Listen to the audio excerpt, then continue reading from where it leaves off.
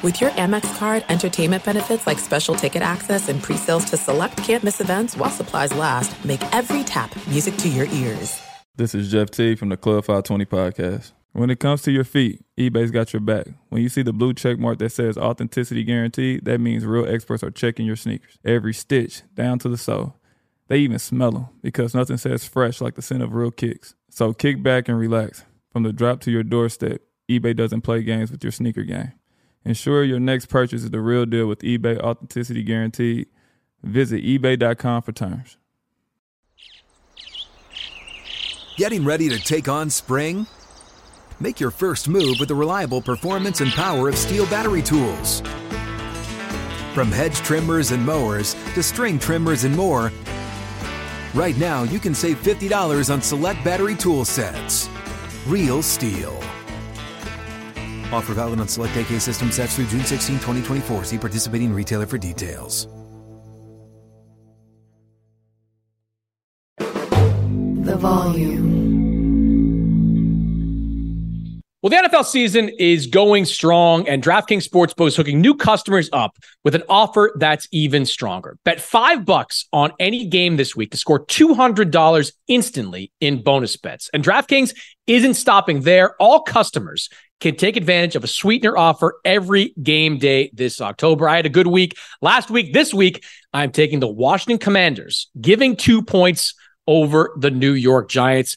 Get in on the game day greatness. Download the DraftKings Sportsbook app now and use code Mannix. New customers can score $200 instantly in bonus bets when you bet $5 on the NFL. That's code Mannix only on DraftKings Sportsbook, an official sports betting partner of the NFL. The crown is yours.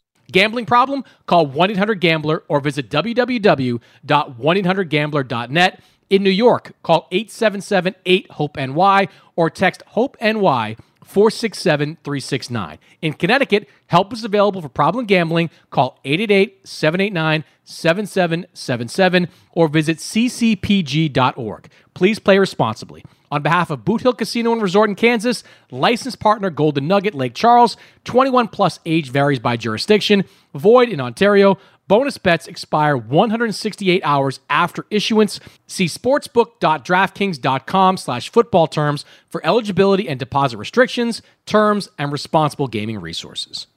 This is Boxing with Chris Mannix. Oh, somebody punch him in the face. Anthony Joshua is a composed and ferocious finisher. Watch this. Andy Ruiz is the heavyweight champion. Hosted by SI's Chris Mannix.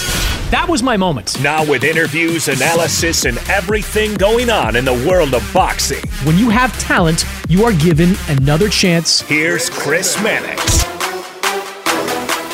This is Boxing with Chris Mannix, part of the Volume Sports Podcast Network, Colin Cowherd's Podcast Network. We are live, as we always are, on AMP. AMP is where you go for the first listen of this pod and all the Volume podcasts. Make sure you subscribe to the Volume feed on AMP. Subscribe to my feed as well while you're there. Good show for you this week. Dan Rayfield, longtime boxing journalist, he will join me. It was a tough day in the boxing broadcasting world. Showtime making it official on Tuesday. They will be out of boxing broadcasting at the end of 2023. Showtime, of course, is the exclusive broadcast partner of PBC, which means Al Heyman will need a new broadcast partner for his stable of fighters. Dan and I will take a deep dive on all of that. Plus, and this is a transition if I've ever made one, look back on what we saw from the Misfits boxing card last weekend and what we saw means for the future of influencer boxing. A little bit later, Demetrius Andrade, my old friend, the two-division world champion. He has a huge fight coming up in November against David Benavidez. Haven't talked to Demetrius in quite a while, and he took some shots at me over the last year, so of course I have to confront him on that.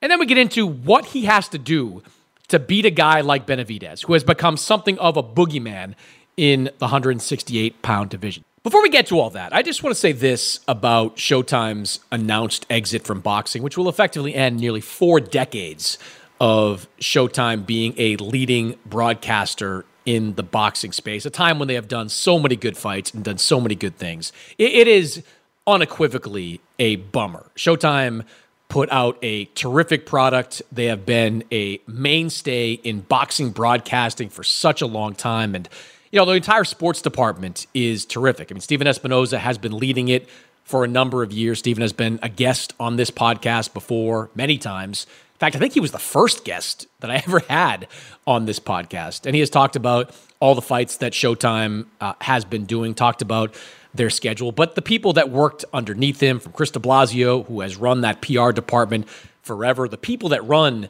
the All Access series, which has done a terrific job at showing viewers kind of how the sausage is made, taking viewers behind the scenes of these fight camps, then taking them behind the scenes in the locker room afterwards to give them a real glimpse of the, the fallout from, big wins and challenging losses. That going away, that is a unquestionable negative for the sport. So I think that goes without saying, but I just want to say it at the top of the show. But more than anything, this has to be an alarm ringing for people in the boxing industry, because over the last 5-6 years, you have seen network after network run away from boxing. HBO goes out. NBC was in for a minute, and then they went out. CBS was around for a little while. They haven't done fights in years. Fox, a couple of years ago, or last year really, they decided not to stay in the boxing business.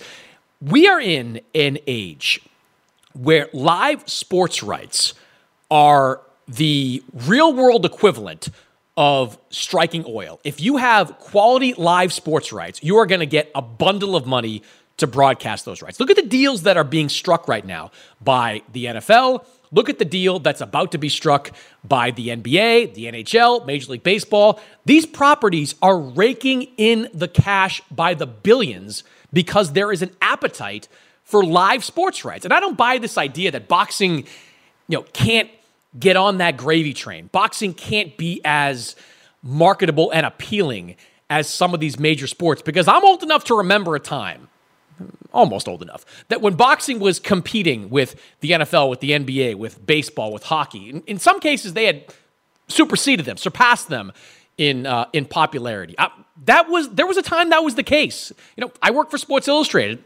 We used to put boxing on the cover all the time. It was a marketable sport that people were really invested in. It has changed, and it has changed because the quality of the product has declined. It's as simple as that. I mean, it's not rocket science to deduce what has gone wrong in boxing and how you fix it. And I have seen a number of fighters on social media in the aftermath of Showtime's announced exit, saying, we've got to do things to change. Things have got to change. Well, it's on you, fighters. It's on you, managers. It's on you, promoters, to do something about it, to change this. The way you change boxing and the way you make it more marketable than it is right now and try to get it on the level where networks are fighting over your broadcast rights instead of running away from them, the way to change that is simple. Make big fights. If you're doing a mid-level Showtime Championship boxing, regular DAZN subscription, ESPN televised fight, make sure it's 50-50. The main event, at the very least, should be 50-50. No more fights, or very few fights, where the outcome is a foregone conclusion. Who wants to watch that?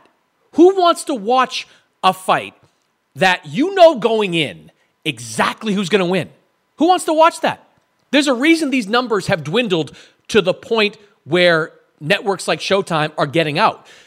It's because nobody is watching one-sided fights where there's no intrigue, there's no buzz around those types of fights. You're not giving people a reason to tune into those fights. Make better fights. It's as simple as that. And I love it when I see guys like Teofimo Lopez and Ryan Garcia, among others, saying, we got to do more. We got to change the system. Well, let's do it. Make big fights. No tune-up fights. No easy fights. No gimme fights. Not to say you can't ever have them, but if you fight 3 times in a year, at least 2 of them got to be high-level fights. If you fight 4 times in a year, which some guys should, at least 3 of them need to be high-level fights. Get back to that. Fighting high-level competitive fights. I promise you, the audience will come back. I don't want to hear about how, the broadcast business is fractured, how, the numbers are never going to be what they used to be. Probably true, but in other sports, the numbers aren't what they used to be either. And their license fees or the money they're raking in from these other networks, whether it's ESPN, Turner, Fox, other networks out there, the money is huge. Boxing can get a piece of that. It just has to operate in a different way. It has to make highly competitive fights as often as humanly possible. Let's just start there. Don't try to make this more difficult than it has to be. Just start right there. Going into 2024, make the best fights you possibly can. Make fights that are as close to 50-50 as you possibly can. No more fights where a guy is a 4-1 favorite, 5-1 favorite, 8-1 favorite, 10-1 favorite. You shouldn't make a fight where a guy is any bigger than a 2-1 favorite. To me, it's as simple as that. So start there, and you can get back to where boxing used to be. I firmly believe that this sport can get there. I really believe that. It just has to change how it operates. And this idea that fighters and managers, and really it's just fighters and managers have to make these fights where a guy makes the most money for the least risk. I understand that mindset because you want to get your guy paid and you want to put him at the least possible risk, but that's not going to make the sport move forward. It's not going to help the careers of these guys in terms of legacy. You've got to change things up. Let's start there. 2024, try to make the best fights, and I promise you, I swear, the networks will come. The television money will come. The streaming money will come. You put on a good product, and the networks that are looking and desperate for live sports rights, they will line up to get it. All right? So there is my speech. Let's get right into it. Dan Rafael, longtime ESPN boxing writer, now the author of a terrific boxing Substack, Fight Freaks Unite. You can subscribe to that on Dan's social channels. It is, in my opinion, the best Substack out there for boxing content, and Dan joins me here on the show. All right, Dan, the news this week regarding Showtime, not good. The expected exit from Showtime has become official, with Showtime informing its staff that it will be no longer broadcasting boxing at the end of this year. Currently, Showtime has one more pay-per-view on the schedule. It is the fight headline, or the card headlined by David Benavidez and Demetrius Andrade. Terrific card, but it'll be the last, or as of right now, it is the last one scheduled before the end of the year. This was, of course, Dan, expected for several weeks and months. The rumblings have been there about Showtime getting out of boxing. I guess your reaction off the top to Showtime after this year, no longer broadcasting boxing for the first time in 37 years. I mean, I'm sick about it. I mean, and I'm not even trying to be exaggerating. It's like a death in the family. I felt this way when HBO ended, and as I have joked around, like half serious and half joking, I have still not recovered from the end of HBO at the end of 2018. And the mirror image of what's happening now compared to what happened then is not lost on me. And if you're paying attention, shouldn't be lost on anybody. At the end of 2018 in September, mid-September, we all gathered the boxing world in Las Vegas for a big Canelo Alvarez fight at the T-Mobile Arena between him and the rematch against Gennady Golovkin. 5 years later, and by the way, at that time, the rumors were rampant that HBO was going to pull the plug on boxing. 2 weeks after that fight, thereabouts, they pulled the plug on boxing. Not the whole department, but on boxing. And they did another show in October, another show in November, and they finished up with a show in December. And then that was all she wrote.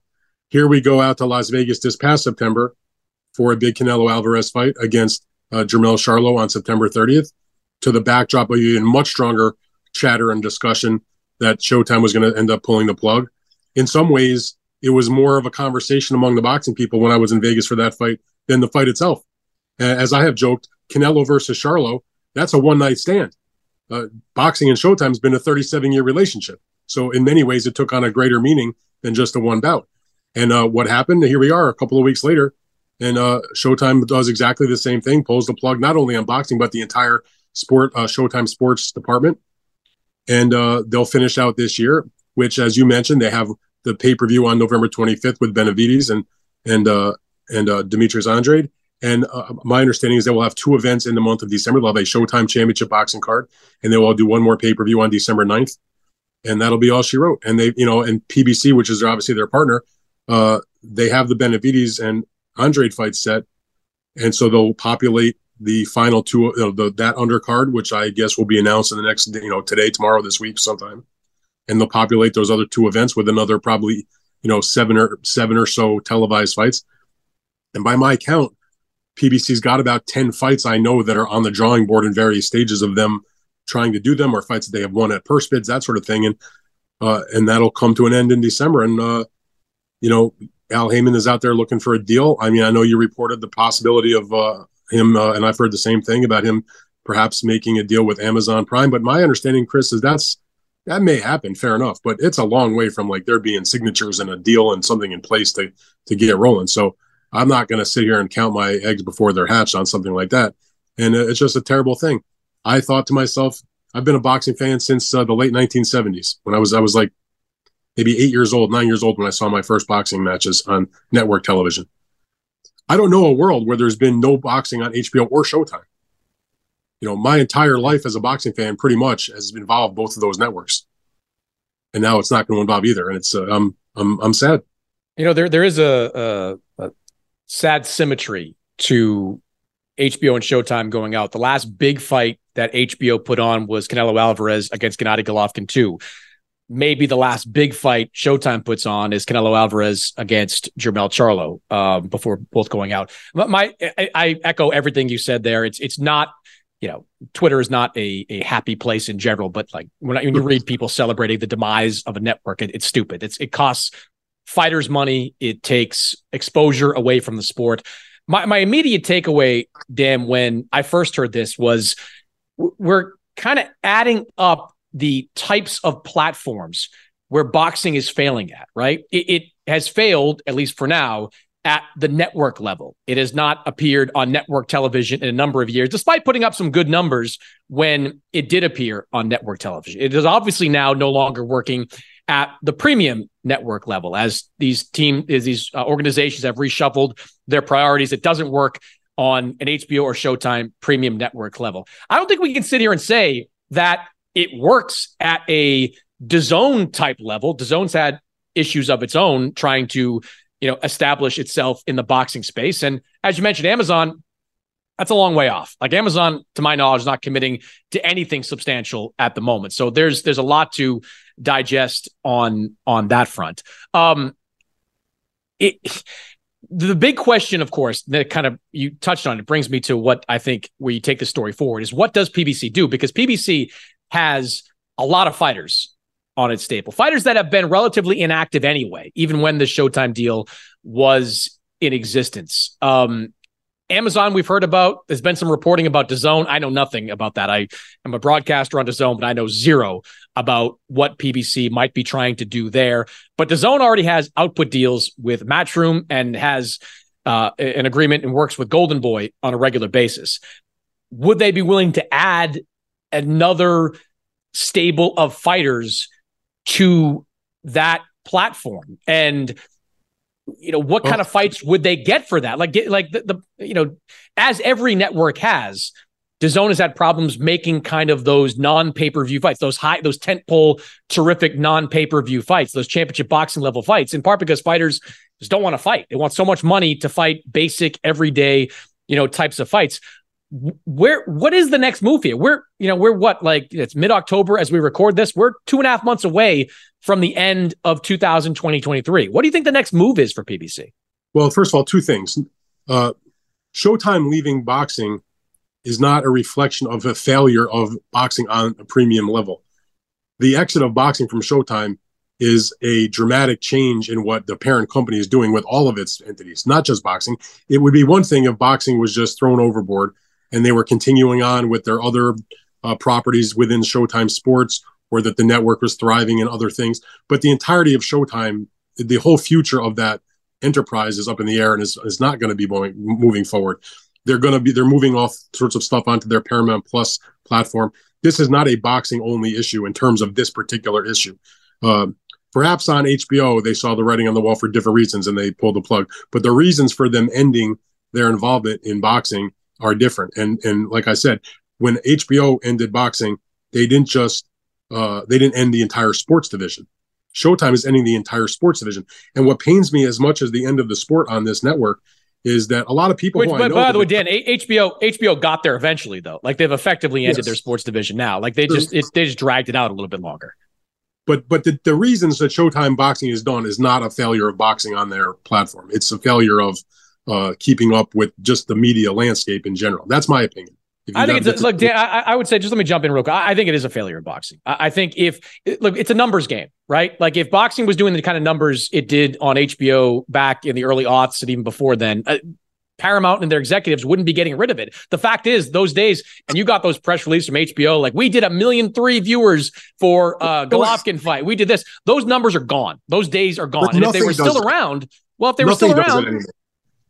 me, it's a numbers game, though. It is a numbers game. But none of the properties do those kind of numbers anymore in any sport, except for the NFL. I mean, that's basically it. Major League Baseball, NBA, NHL, the big, the championships in the individual sports. They still do certain numbers, but they're not at the same level. I mean, I was watching like a video on YouTube of like I saw a clip of like from Ali Spinks in like 1978. Fight did like whatever it was, 45 million viewers on ABC or some crazy number like that. But what I was going to say to you, besides what we were just talking about with whether it was a failure on boxing, besides my own disappointment about just the ending of this franchise, is that there's a lot of people that work at Showtime Sports who I've known for many years and consider friends. There are 38 full-time employees of Showtime Sports, from Steven Espinoza at the very top all the way down to, the full-time secretary. They're all going to lose their jobs, number one. They're all being laid off. Number two, that does not even include the folks that come in to work individual events on a contract basis, or our good pals, the announcers and those types of folks. There's a lot of people and a lot of families that are losing their jobs. Now that's happens in everyday America, but not in the America that I closely follow and deal with. So while I feel for all those people, but the people at Showtime Sports in particular, because of this situation. So it's just not a good thing. As far as you mentioned, you asked me about what's the next move for PBC.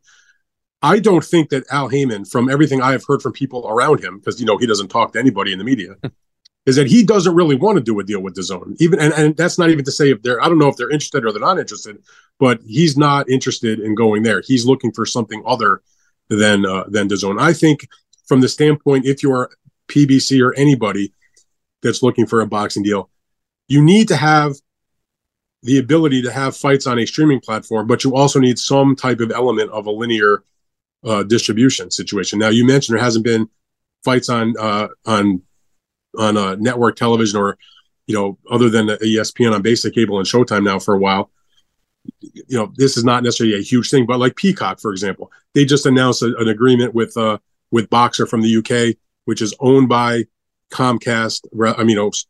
Peacock is owned by Comcast, and Sky Sports, where they have their output deal in the UK, is also owned by Comcast.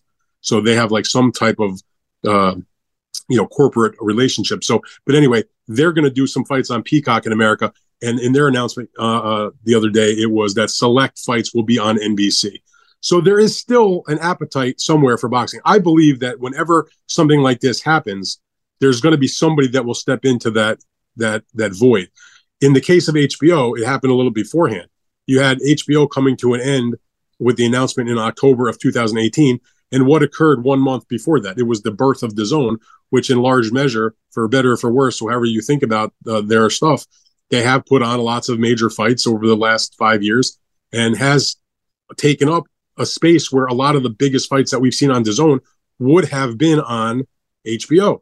So while it's a depressing day that this is happening, yes, 100%.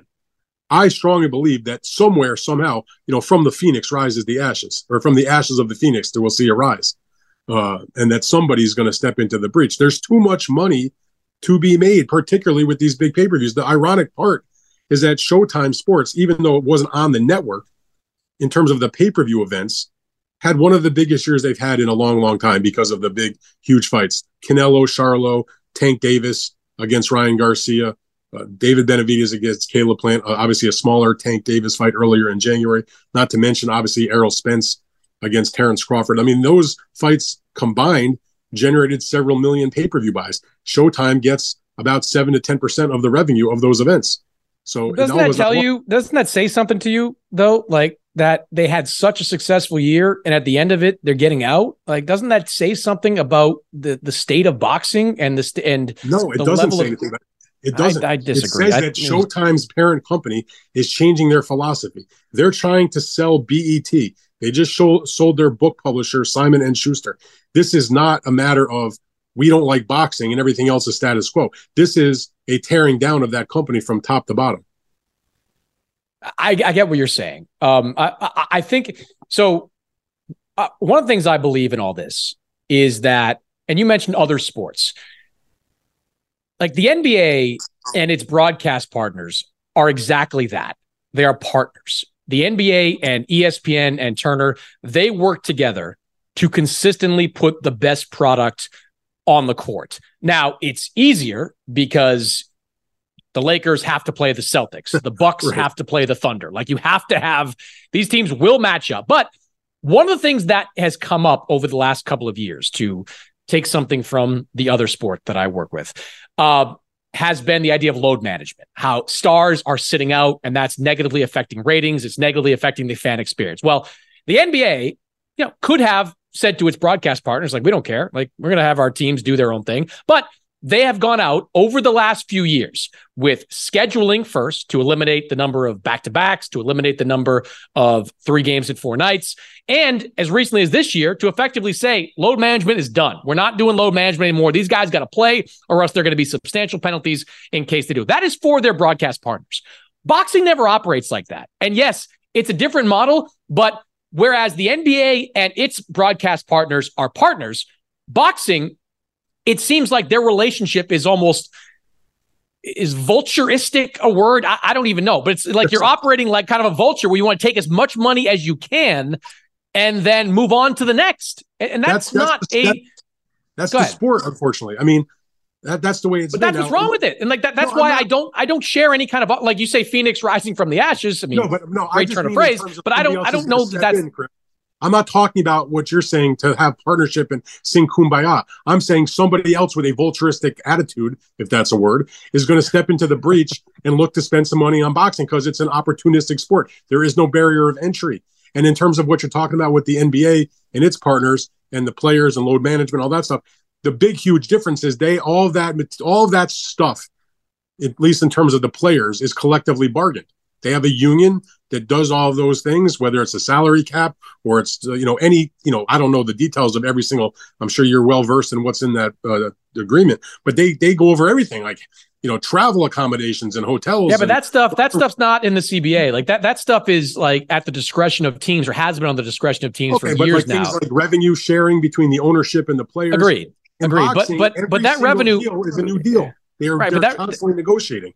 Right, I get it, but that revenue comes in one way or the other. Like the TV money is there, right? Like the ticket sales, like people are buying tickets to see Luka Doncic play in Atlanta right now, thinking he's going to play 3 months from now. Like that money's going to be there almost no matter what. The NBA is doing everything humanly possible to make sure the television experience and the fan experience is the best it possibly can be, because the best guys are out there. Boxing just doesn't do that, and despite the fact that they keep, stepping into rakes and falling on their face, it consistently doesn't learn its lessons. And the one thing I disagree with in terms of, I don't agree with part of your characterization.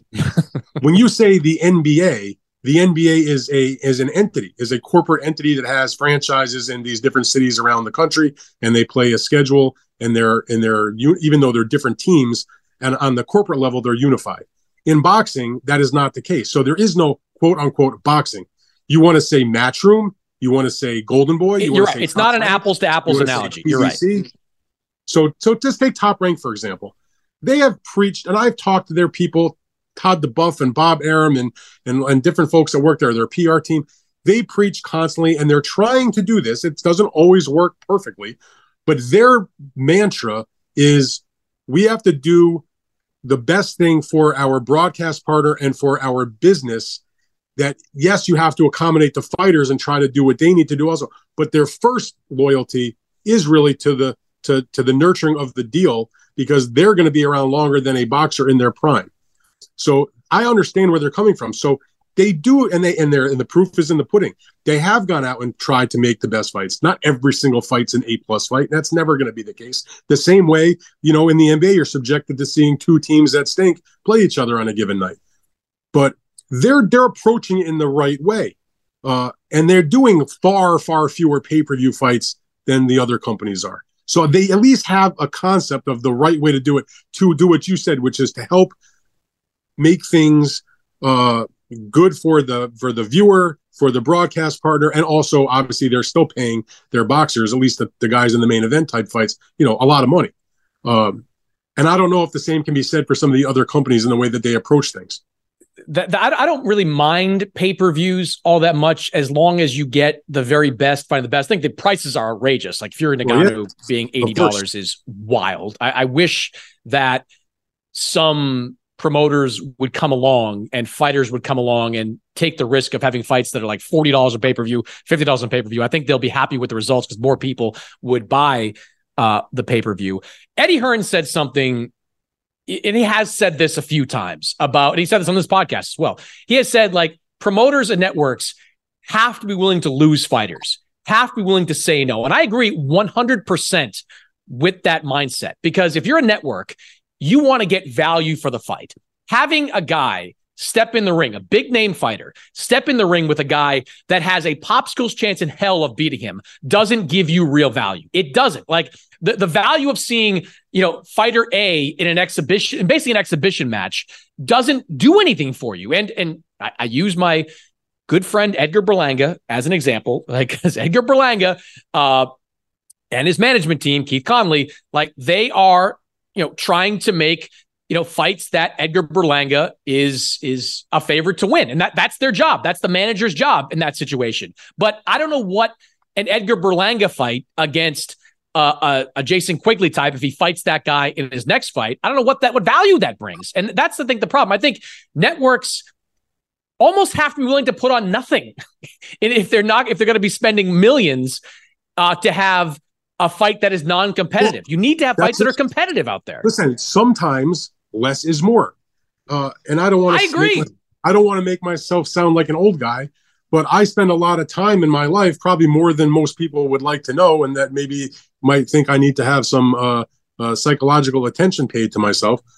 But I spent a lot of time studying the master lists of the old HBO events and Showtime events. And if you go back on HBO, this is just one example. Go pick a random year, like pick 1987 or whatever it is. I'm not even looking at the list. They might go through a year where they only showed 15 bouts I'm talking about, not 15 events. I'm talking like 15 bouts, 18 bouts. That's why you had the big time matchups, because they were paying premium money. But basically every single time the guy stepped in the ring, it had to be something worthwhile. Now, there's exceptions. When the prime Mike Tyson was killing everybody, there was no competitive fight that you could make for him, but he was doing 40 million viewers or, 40 shares in terms of their ratings, and people want not 40 million, but 40 shares in terms of rating points. People wanted to watch him. So there is a happy medium. So I don't have a problem. If you have a bona fide star, if you have Canelo Alvarez and you put him in a guy who's regularly fighting 2-3 times a year, a couple, back not that long ago, we fought 4 times in 11 months. And you want to slip in a dog shit fight in there once in a while. I get that. The fighters, the career is not, it lasts forever. They got to preserve themselves. I have no problem with the comeback fight, Dan. Like you come off a loss and the comeback fight's great. Like I'm cool with that. If you take a big fight. I'm talking about he fights Callum Smith in a real fight. Oh yeah. All right. He fights a dog shit fight against Yildirim in a mandatory. Then he comes back and he has 2 more real fights. If you want to slide in the garbage fight in there, so be it. It's when you fight once or twice a year and that fight is a lesser fight, then you got a problem, and you lose the interest from the media. You lose the interest from the fans. You certainly lose the interest from your broadcasters. How is that a way to continue making a sport thrive and grow if your best stars are fighting so infrequently? And if they do fight, they're not necessarily in a big matchup. Now, in the case of, I'll just mention Berlanga because you brought him up. My understanding is they're trying to make like a reasonable fight for January, which is something that he's promised in his promotional contract with Matchroom. And if that goes well, they'll do the fight with Munguia, in the next fight. That seems like a reasonable plan of attack to me anyway. I don't disagree with that. I just think, what is reasonable? I think that's the question. That's where you come up. You got to figure out what's the right opponent. Like, I'll use this guy as an example because they just announced the fight with somebody else, but I would have loved to have seen Berlanga against Christian Mabili. Like, sign me up for that. That's a tremendous fight. I mean, it's dangerous because I think Mabili's a beast, and I think he's really, really good and is going to be a dangerous guy at 168 for a long time. But that, to me, is reasonable. There's a whole bunch of guys that I would think are reasonable that maybe Berlanga doesn't want to go up against. This is a different topic, but I want to see Berlanga Munguia so bad I can claw my eyeballs out. So as long as by the way, I do suspect that you'll see Berlanga Munguia. I do, and I think by the middle of 2024, I think the summertime is when they're going to look for it. I think you'll see Berlanga back in the ring, probably January-ish. Munguia maybe have another fight around the same time frame, again against not killer Joes, but regular guys. And by the way, that's not like an alien concept. I mean, again, I think back on the HBO days when they were getting ready for a mega fight between Oscar De La Hoya and Julio Cesar Chavez the first time. They put them on a doubleheader, and they both fought guys that were not as good as you or me. Mm-hmm. Yeah. And they made the match, and then they put the pay-per-view on. So that's the tried and true way of doing it. But in terms of the overall business, one of the attractions of boxing to me, within reason, is the sense of an outlaw kind of sport where it is kind of a free-for-all and there's characters and kind of crazy shit that goes on. But sometimes it has to be reined in a little bit. And right now, we're in a position where it needs to be reined in a little bit. That part of it is great when it's harnessed properly, if that makes any sense, because in the 80s and 90s, boxing was competitive with the NFL, the NBA, all that. Since then, it has gone to the deep fringes, and where you have, top promotional outfits in terms of PBC looking for broadcast deals right now. By the way, shout out to Keith Conley, the manager of Edgar Berlanga. I know you listen to the podcast and will be texting me as soon as you do. By the way, he'll be texting me also, I'm sure. Yeah. To put a button on this, Dan, January 1st, 2024, do you believe PBC will have a new broadcast deal? Well, I mean, that obviously you're putting a time limit on it. So I would be, the time is ticking, obviously. I don't know the answer to that, but I will say this, whether it's by January 1st or, in the not too distant time after that, I do believe they'll have some kind of deal because I know Al Heyman. I'm like the only media person in the history of the world that ever quoted him in a media outlet twice in USA. Once when I worked at USA Today and once when I worked at ESPN. Not to say that we're best friends. We haven't talked in quite a while. But here's the point, though. Anybody that underestimates Al Heyman's ability to deliver a deal for his company and his fighters is dramatically underestimating him. I would never underestimate Al Heyman. You do so at your own peril. So you can love him, you can hate him, you can like how he operates, you can dislike it. You can be annoyed by his lack of transparency, by his unwillingness to speak to the media, to divulge anything, to however he operates. For him and his fighters, largely, it has been successful. And I don't think there's anything that's going to change that. I think he will find a deal. I think he's got too much experience, too much savvy, too much smarts, is too much of a salesperson to not have a deal. There's a reason why since the time he's been around in boxing, since the early 2000s, but more particular, since PBC was created in roughly 2015, with a few examples that go against this, but most of the time, the boxers are extremely loyal to him. Even some that don't have contracts that say, you're bound to this person as your manager or as your advisor. There's a reason for that. They would run through a wall for this guy. I mean, I don't personally quite get it, but I'm not going to quarrel if you are the boxer putting your life on the line and you're happy with your representation and how things are going. Obviously there's always a few exceptions to the rule, but can you say, Chris, in your time of covering boxing, being around this sport at the highest level like you have been and like I have been, can you think of a time ever, one time, where somebody went out publicly and said negative things about Al Heyman? Not really. Like Matarosian kind of, remember when he defected for a fight? Like, but that's it. That's on a very small. Adrian Broner was maybe on the edge of maybe, that, yeah. But the point is, that's to be able to keep that many divergent personalities and different types of people and different kinds of fighters and their managers and other people around them. Nobody says a bad word among those people. He must be doing something right. And I believe he'll get another deal. He also should be on the Hall of Fame ballot. And that's something we've discussed in the past. Like that's a guy that whatever quibbles I've had with Al Heyman and how he's done business over the last 20 some odd years. And I do think he's been better for boxers than he's been better for boxing. He has had as big an impact on this sport as anyone over the last 2 decades. Well, what you've reminded me of is that I need to sit down and actually now spend some more time doing my own Hall of Fame ballot, which I have to spend some time filling out over the next couple of days because it's due back. I have a good idea what I'm going to do, but I got a few things I still got to study up on. Same with me too. And I just know I'm voting for Ivan Calderon until he gets in. I'm glad to say that because I've been voting for the Iron Boy for years. This is a down year in terms of the first ballot guys. Let him in. Those fighters. I don't know if any of the three guys that were put on the ballot for the first time this year are going to make it. Yamanaka, Gregorian, and Sahapram, all good fighters in their day, but I don't view any as first ballot locks by no means. So this is the year. I'm definitely voting again for Ivan Calderon, who I voted for many times in the past. It's also, I believe, the year if you're a voter and you have not made your decision and you're trying to figure out what the heck to do, please give a strong look to Wilfredo Vasquez Sr., one of the great Puerto Rican fighters of all time, 3-division world champion, tremendous fighter in the featherweight division, and then in terms of moving up in weight also.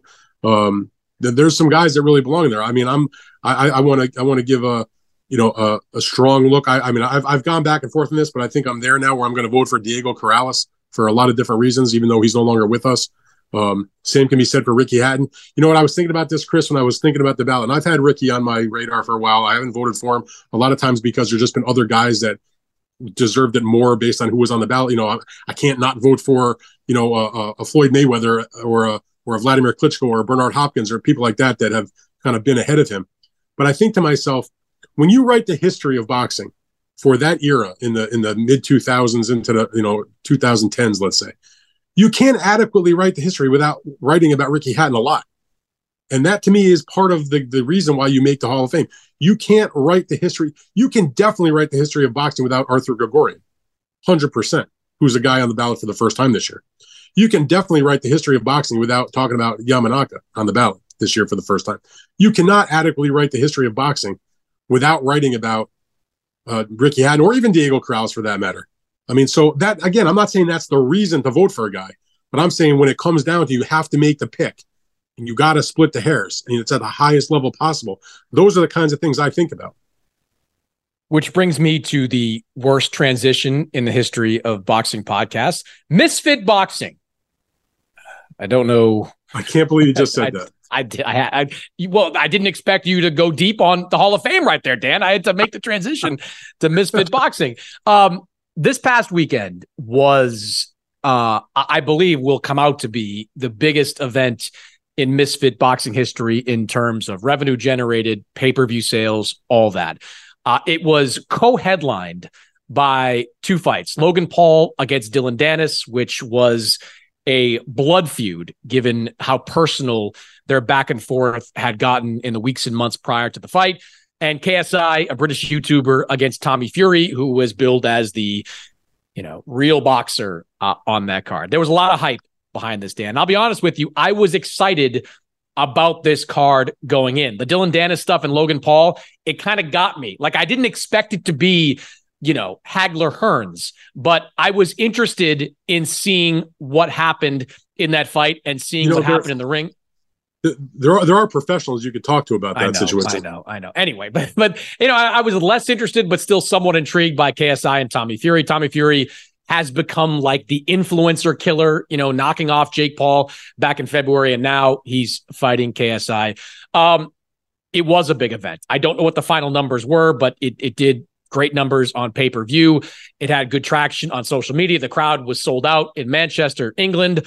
But as far as how it played out, I don't think it could have gotten worse. Like, you had a completely one-sided fight with Logan Paul and Dylan Dennis that ends predictably with Dylan Dennis trying to put Logan Paul into some kind of MMA move. And then you go to the main event and you have KSI and Tommy Fury, who were just staring at each other, snarling at each other the day before at the weigh-in, banging on the cage, saying they're going to take each other's head off. They go out and hug for 6 rounds. It ends in a somewhat controversial Chris, you can keep doing the build-up to this, but all I got to tell you is I didn't watch 1 second of the show. I know. I saw a couple of clips on YouTube, but I mean on Twitter rather, or X, whatever we're calling it these days. I've said 1,000 times, Chris, I have no problem with these events if that's what you're into. Fine. Not my thing. I've said many times, boxing's a big tent. You can get all kinds of people in and all sorts of things. I don't think this has anything to do with actual boxing. Like, I find it very hard to... Now, maybe in certain instances, like a Jake Paul fight, because he's fighting in official boxing matches, they put on real undercards. They put Amanda Serrano on and some other quality younger fighters. Yeah, you kind of put him on a shelf. You put him on a shelf a little bit away from this stuff. Right. So I think his events can maybe bring in some new boxing fans to our traditional sport because of what I just mentioned. The Misfit stuff is not for, I don't think anybody that's buying that event and watching it saying, oh, wow, now I'm going to go sample Regis Prograis against Devin Haney, or I'm going to go, make sure I hope they do. I'm excited about that one.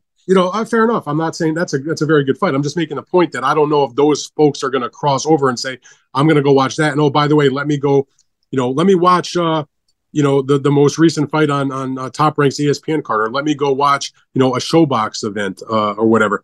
Like, the translation I don't think is there. They've got their little niche thing. I don't get it. It's not real boxing. It's someone's going to get hurt because they're not properly trained in the sport. Maybe I'm just old. I don't know. It's just not my thing. I think the problem that Misfits encounters in the aftermath of that event was it now becomes increasingly difficult to sell. It was already an impossible sell to the boxing purists, but even the people that were kind of intrigued by it, that, wanted to see these influencers get in the ring, you had savage hostility between Logan Paul and Dylan Dennis, and then a complete bore in the ring where Dylan Dennis landed 3 punches per round in that fight and effectively turtled. But what would make you think he would do anything better? He's not a boxer. That's the thing. Why would there be any expectations? I always tell people, and I'll use the example of boxing matches involving, actual fighters. So let's take, for example, Mayweather versus McGregor, which is the granddaddy of them all, if you will. Do you think McGregor tried in that fight, though? Like McGregor No. But hear me out. I'm not saying he didn't try. What I'm saying is, if you went into that fight thinking you were seeing some like incredible world championship level fight, then that's the wrong attitude. You have to understand what you're buying. So if you go in with the right mindset, like, okay, I'm going to see probably a sideshow. I know this guy can't really fight. He'll probably try, but there's no chance he can be competitive with, one of the legends of all time. That you have to temper your expectations. So when I watched Mayweather McGregor, I had zero expectations, and it turned out that it was much better than what my expectations were because it was somewhat of a fun fight, partly because Floyd Mayweather carried Conor McGregor for so many rounds. But if you go into a Misfits card thinking you're going to see something historic and amazing and epic and unforgettable, then you're just fooling yourself, and you might as well take that $70 or $60, whatever, and flush it down the toilet. So when I talk about Francis Ngannou taking on Tyson Fury, I know what that is. I have no expectations for that at all. I'm a boxing journalist. I'm going to buy the pay-per-view. I'm going to take a tax deduction on my taxes when I pay for that, and I'm going to watch the fight, and I'm going to write about it. But I'm not going in with the expectations that it's going to crown the baddest man on the planet like they're trying to pimp on the promotion. Just anybody that buys these events, a real boxing match, a Misfits boxing match, a hybrid boxing match, do a little research, have a little understanding of what you're buying so the disappointment's not there when it turns out to suck. Fury Ngannou being $80 to me is wild. And I wrote this in a column. Hold on. The influencer fight being $55. Yeah. It was in the US, 55. Yeah. That was wild. That was wild. No, I want to finish my point on that. I'd rather spend the 80 on the Fury Ngannou than the 55 on the influencers, because the influencers was all a bunch of trash. At least on the other fight, you got the heavyweight champ. I'm not comparing the two. I'm just pointing out that all of the money that Fury and Ngannou are going to make is coming from the Saudis. Like, that money's already in hand. I made this comparison. This is like winning the lottery and then stealing from the penny jar afterwards by charging $80 a pop. It's wild that you're still trying to bleed people for even more money for a fight of that magnitude. I just think, look, Jake Paul is still going to be able to do events because Jake Paul is going to find interesting opponents, and he's going to keep putting boxers on his undercard, guys that he's signed. Ashton Silva is a young fighter that's pretty good. Amanda Serrano is a fighter, obviously well-known. I don't know what the future is, though, Dan, of some of this other Misfit stuff. Like KSI and Tommy Fury are calling for a rematch afterwards, like they just fought Corrales Castillo. Like, it's like, what? Why would you think anyone would want to pay for that? Like, you talked the talk and then didn't do anything in the ring. Same thing with Dylan Dennis, who's like, Logan didn't knock me out. Like, what world are we living in? What Twilight Zone experience am I stuck in that we're not getting, that these guys think that people want to see this stuff run back? Like, I don't get it at all. I think that everything goes in a cycle. Everything goes in a cycle, and this Misfits stuff will play out, and it will be gone with the wind, at some point. I mean, I think that was Dan. I think that was a pinnacle moment. That was that was probably the pinnacle of it all, and then I think it's downhill from there because I don't know how you can sell some of this stuff again.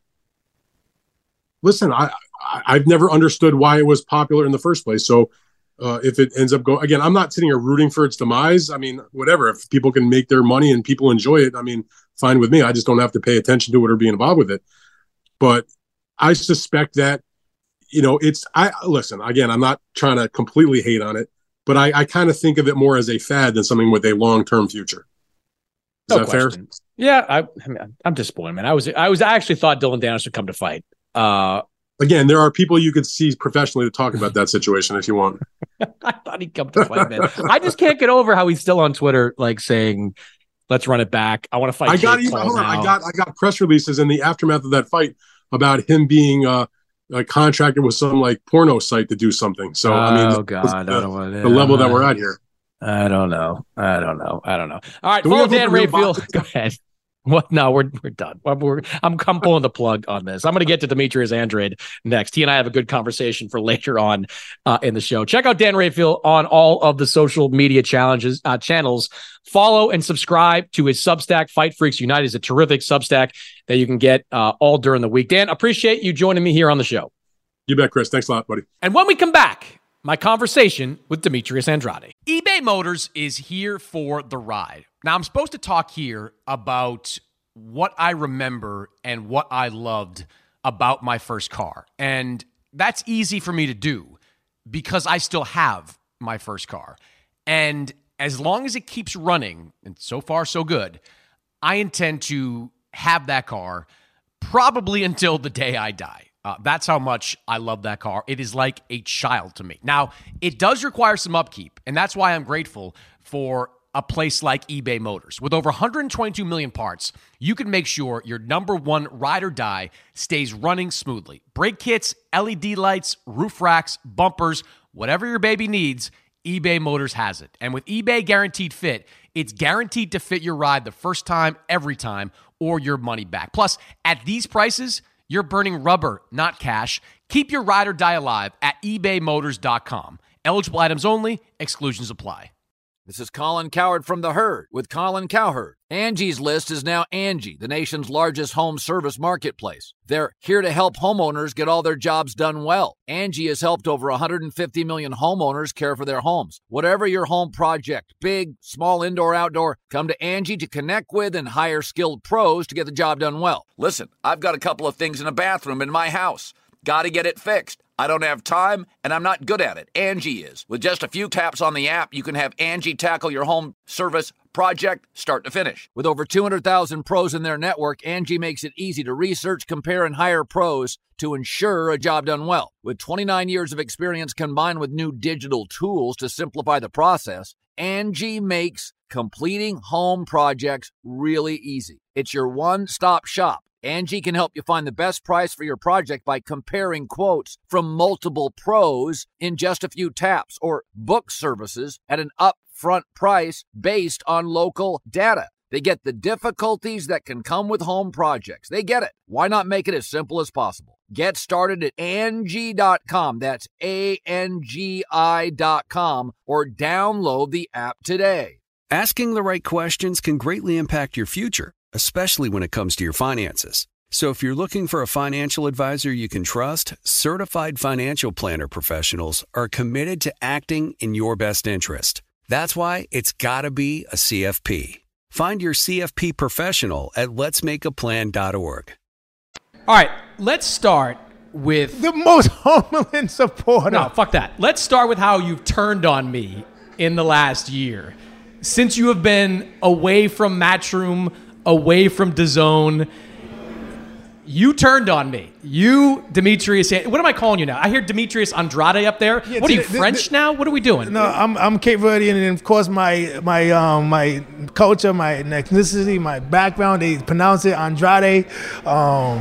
When you go to my island. Okay, now I feel a little bad about asking like that, because you spent your entire career up to this point as Andrade, right? Yeah, like but I just think Benavides and Andrade is just Sounds like it just needs to be like all the Latins, all the Spanish, all the Portuguese, the whole European, all South America.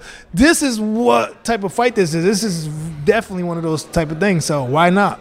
It's a great fight. And just to set it up, Demetrius Andrade will face David Benavidez November 25th live on Showtime pay-per-view. Interim 168-pound title on the line. You are a 2-division world champion. You are undefeated.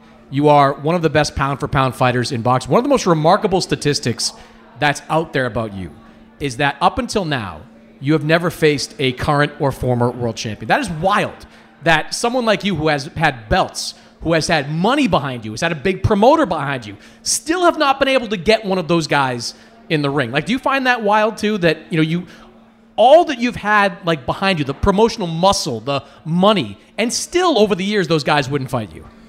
Yeah, I mean, listen, it's a gift and a curse, There's really nothing I can say other than they don't want to fight me. So what more can I prove? I can't prove anything. I'm fighting guys that's like not giving me all the motivation like this fight will to really go out and like, yo, this is like, we're about to have fun. We about to really, this is it. This is, the training is different. The motivation, of course. Like when I'm fighting these guys, I'm like my training, I always work hard, but it ain't the same. It's like, all right, come on, let's just get this done and over with, however it goes, whatever. We're just gonna be safe, whatever, do what we need to do, fight, and just, keep skating along until something happens. Again, like I was saying, I'm at a point where I have no promoter issues, manager issues, so I can go anywhere at any given time. And so therefore it's like, who wants to put the fights that I'm looking for together? Matchroom couldn't do it with the Zone. There was Billy Joe Saunders, Chris Eubanks, Canelo, Triple G, who else? Whatever. I don't know. Munguia. He's my mandatory for a decade. And I hit Oscar on this last week. Oscar came on the show, and Oscar's like, Munguia will fight anybody. He doesn't duck anybody. I go, bullshit. He spent 3 years ducking Demetrius Andrade. Like, he straight out ducked you. There's no doubt about that. No, for sure. Of course. And so many others at the time. But for David Benavidez and myself, like, again, we're at a point where it's like, Who's asking to fight David? Mm-hmm. Nobody. Who's asking to fight me? Nobody. As far as like the highest caliber fighter, yeah, there's fighters not say beneath us, but beneath us on their way up, looking for an opportunity. Mm-hmm. Yeah, they're like, yeah, I'll take a shot. Got David Lemieux trying to fight David Benavidez. He's like, what the fuck is that?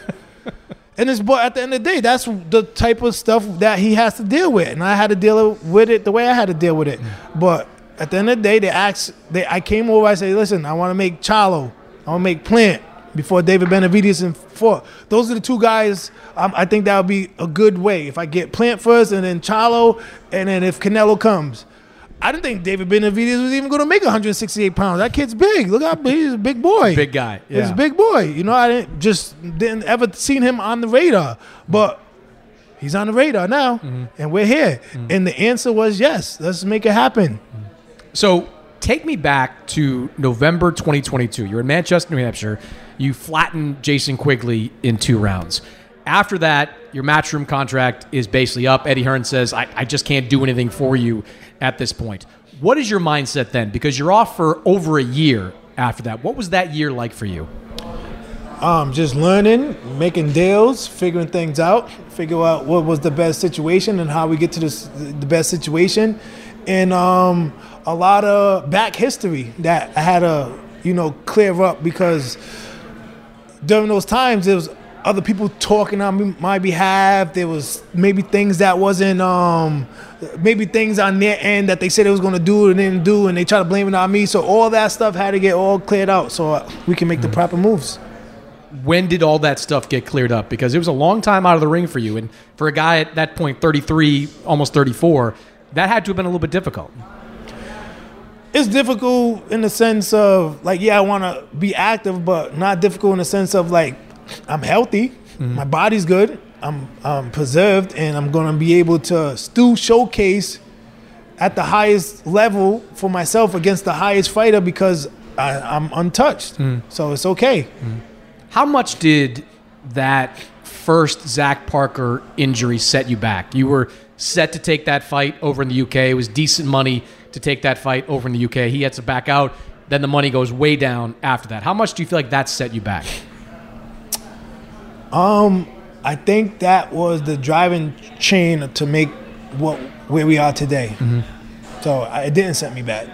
Why do you say that? Because I'm here today. But why do you say it was the driving force behind? Because like knowing the simple fact, I can't get into every detail of things. Of course, there's paperwork at that time. But yeah, just knowing like where things was, I got hurt, and then to go all the way down, and then it was like you said, Eddie Hearns couldn't make anything happen. So it was like, it's time to, move forward, put some extra charcoal in the fire, and let's figure out which direction we have to go, even if it takes a year. Because at the end of the day, I have still what everybody wants. Undefeated, I can fight, and I can get in there with the best of them whenever they choose to say, okay, let's make these fights happen. You could have fought Janibek and defended your middleweight title. Why did you decide to move up at that point? I was already moving up before that to fight Parker. So people just... I think you could have kept your belt, though, then, right? You could have kept both for a while and then decided... But that still doesn't... Okay. Put me into a fighting David Benavidez or Caleb Plant or Charlo. Even Charlo's situation, when I was mentioning it, wasn't going to be at 160 anymore. Was quickly my last fight at 60? It was, yeah. Yeah, and it was tough as fuck. Making that weight. Yeah, of course. Like, it was time to grow up again. Like, that's it. And so I did that. I'm not going to kill myself to make weight. I just, like, at this age, on top of it, too. Like, no, I'm not. I'm going to stay strong, stay healthy, and I fight the better guy. So you talk about Zach Parker, who lost against John Ryder. He got a little thumb jammed and I quit. Right? You got Janibek, who has like what has he done? What's he doing? He hadn't looked great in some of these fights. I'm just saying, like the last guy, he fought the guy, whatever, the African guy that couldn't carry my, no disrespect, carry my fucking bag to the gym. Gave him a hard time. What do you think I would do? So it's not, and then him and them fighting those guys. What does that do for me? What that doesn't even move the needle. So, and you had enough of those. Like you had enough of the I did it all. That was 3-4 years. I did it all. And then it's like, okay, I'm free, right? Yeah. I'm free on top of it because I was supposed to go at 68. Supposed to now go back down. Like, not doing that. Yeah. Not gonna lift myself up to kill myself to go back down. To fight Janibek, who does nothing to the table. Where now look at what my pattern had got me to. This fight right here. I took the bullet again to fight DeMond Nicholson on the Tank Davis card. Right, that was my like, hey, look, here's my good faith. But come on, like. This is not the motivating part that I want. So I just went in there, did what I do, felt it out, got the rounds in, see what I need, got some rust off. Almost, what was it?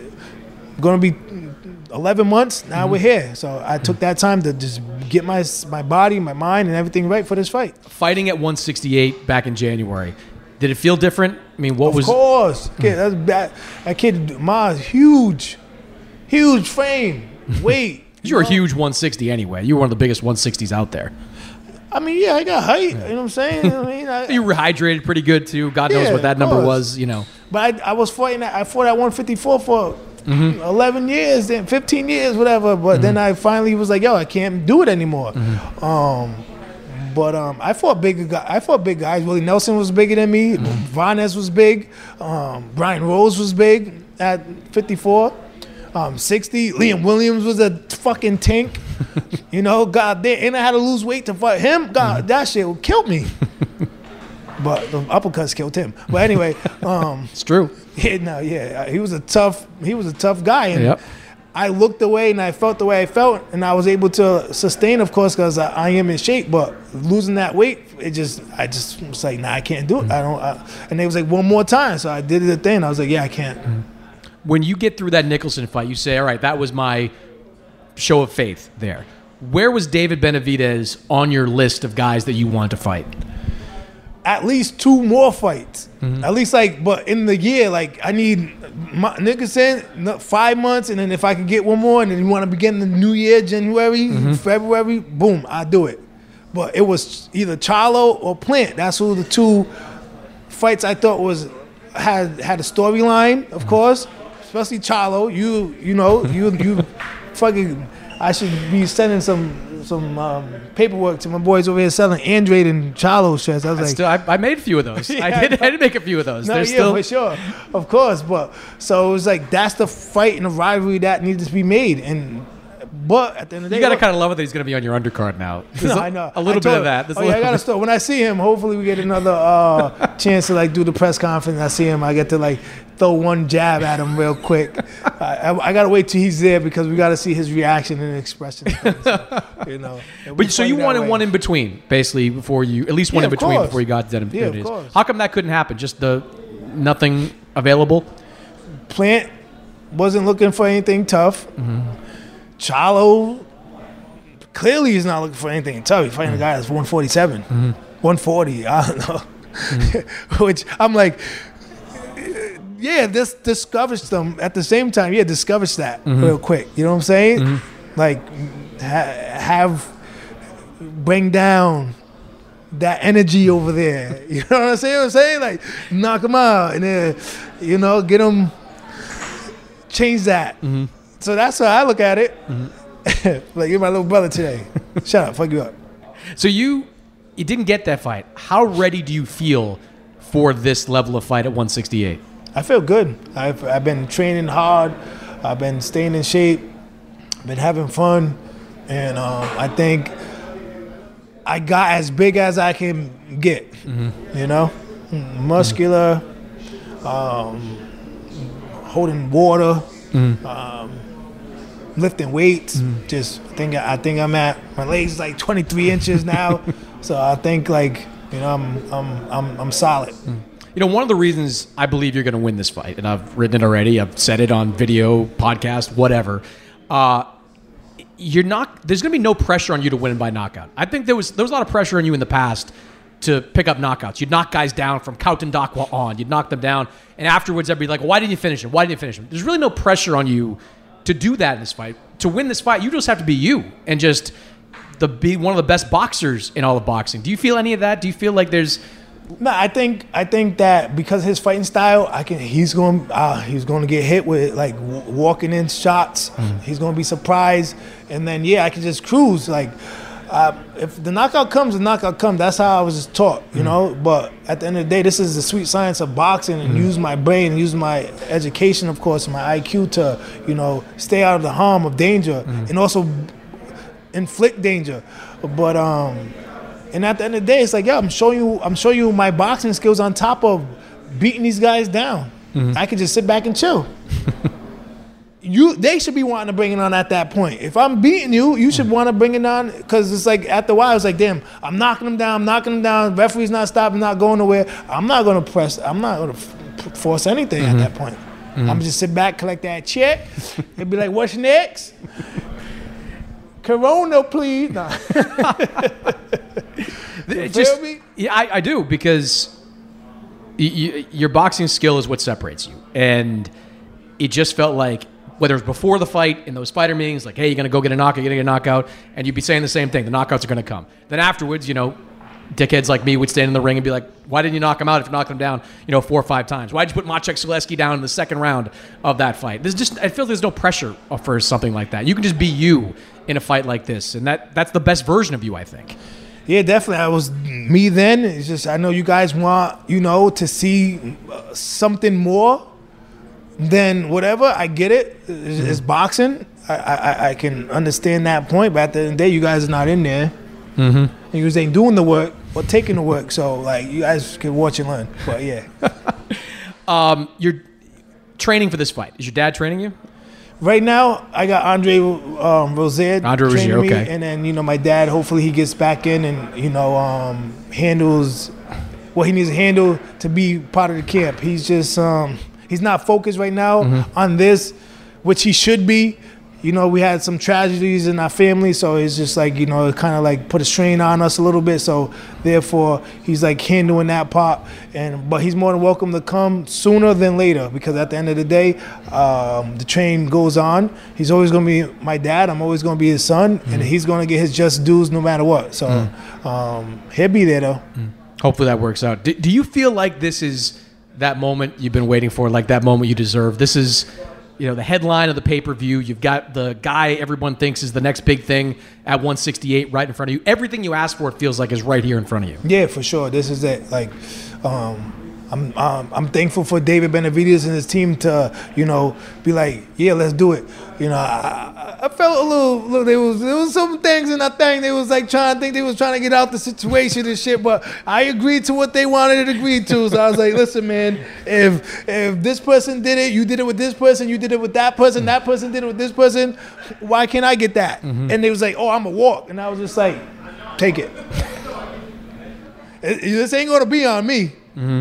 Nope, not when I'm like a man of my word now. Like when I say is like, what is this? Yeah, I have people doing the things after the word comes for me. There's no manager looking at it as a manager. There is none of that. And I know you don't want to talk about this, but this is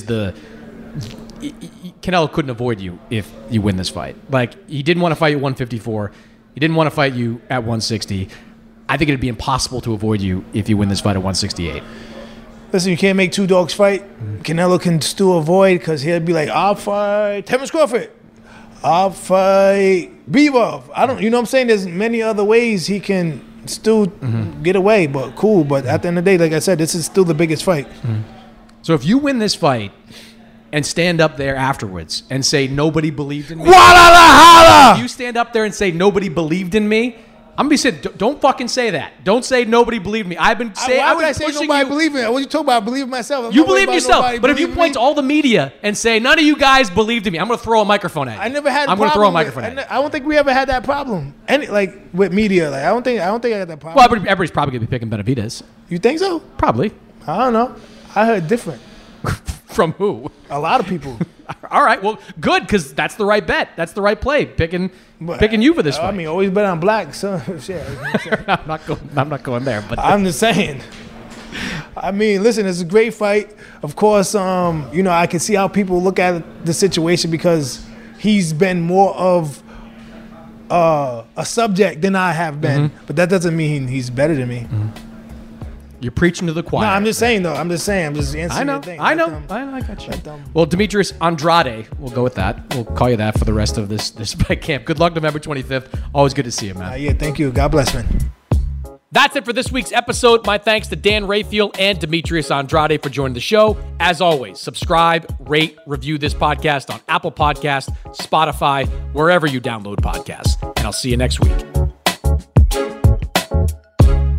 If a new house is on your wish list in the next 5 years, grow your savings faster and experience your dreams with an Ohio Homebuyer Plus account from Kemba Financial Credit Union. A savings account specifically designed to save for a new home, where you can earn 7% APY, a $500 matching bonus, and a $1,500 mortgage closing cost credit. Learn more at Kemba.org. Offer expires March 31st, 2025. APY equals annual percentage yield. Restrictions apply. NMLS 292230. Equal housing lender. Federally insured by NCUA.